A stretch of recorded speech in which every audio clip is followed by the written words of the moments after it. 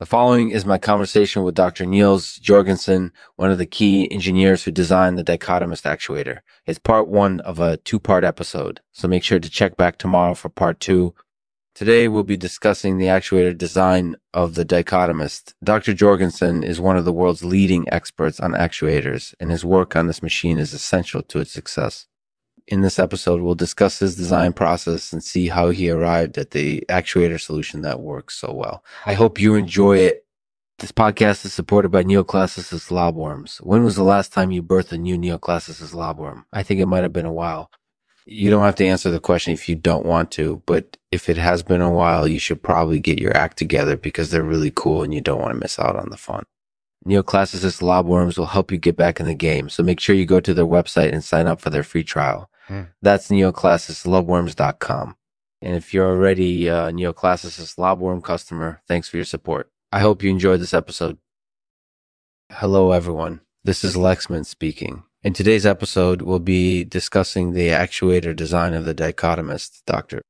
Niels Jorgensen is one of the world's leading experts on actuators, and his work on this machine is essential to its success.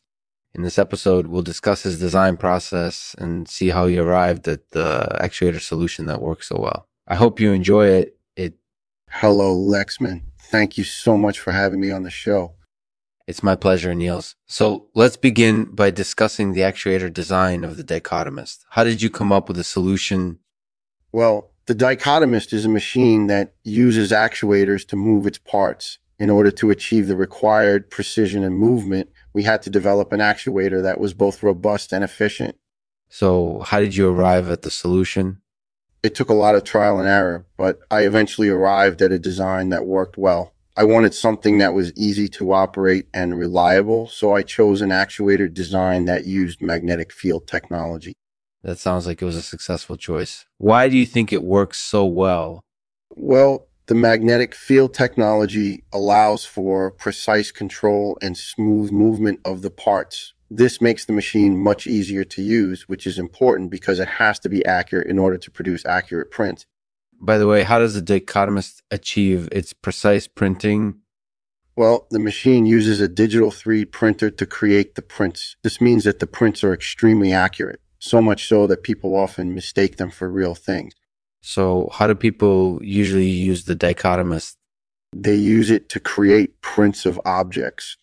That's correct. And how does the actuator design help with that? Well, by using the magnetic field technology, the actuator can handle the extreme pressures and vibrations that are required to print an accurate image. This means that the machine is able to produce high-quality prints without problems. By the way, Niels, how do you usually print the objects you create? Is it usually with a regular printer, or did you use a 3D printer to create them? Usually it's with a regular printer, but in some cases I'll use a 3D printer to create certain types of prints. That sounds like it's a very versatile machine, and the actuator design definitely plays a significant role in its success. Thanks for talking with us, Niels. I really appreciate it.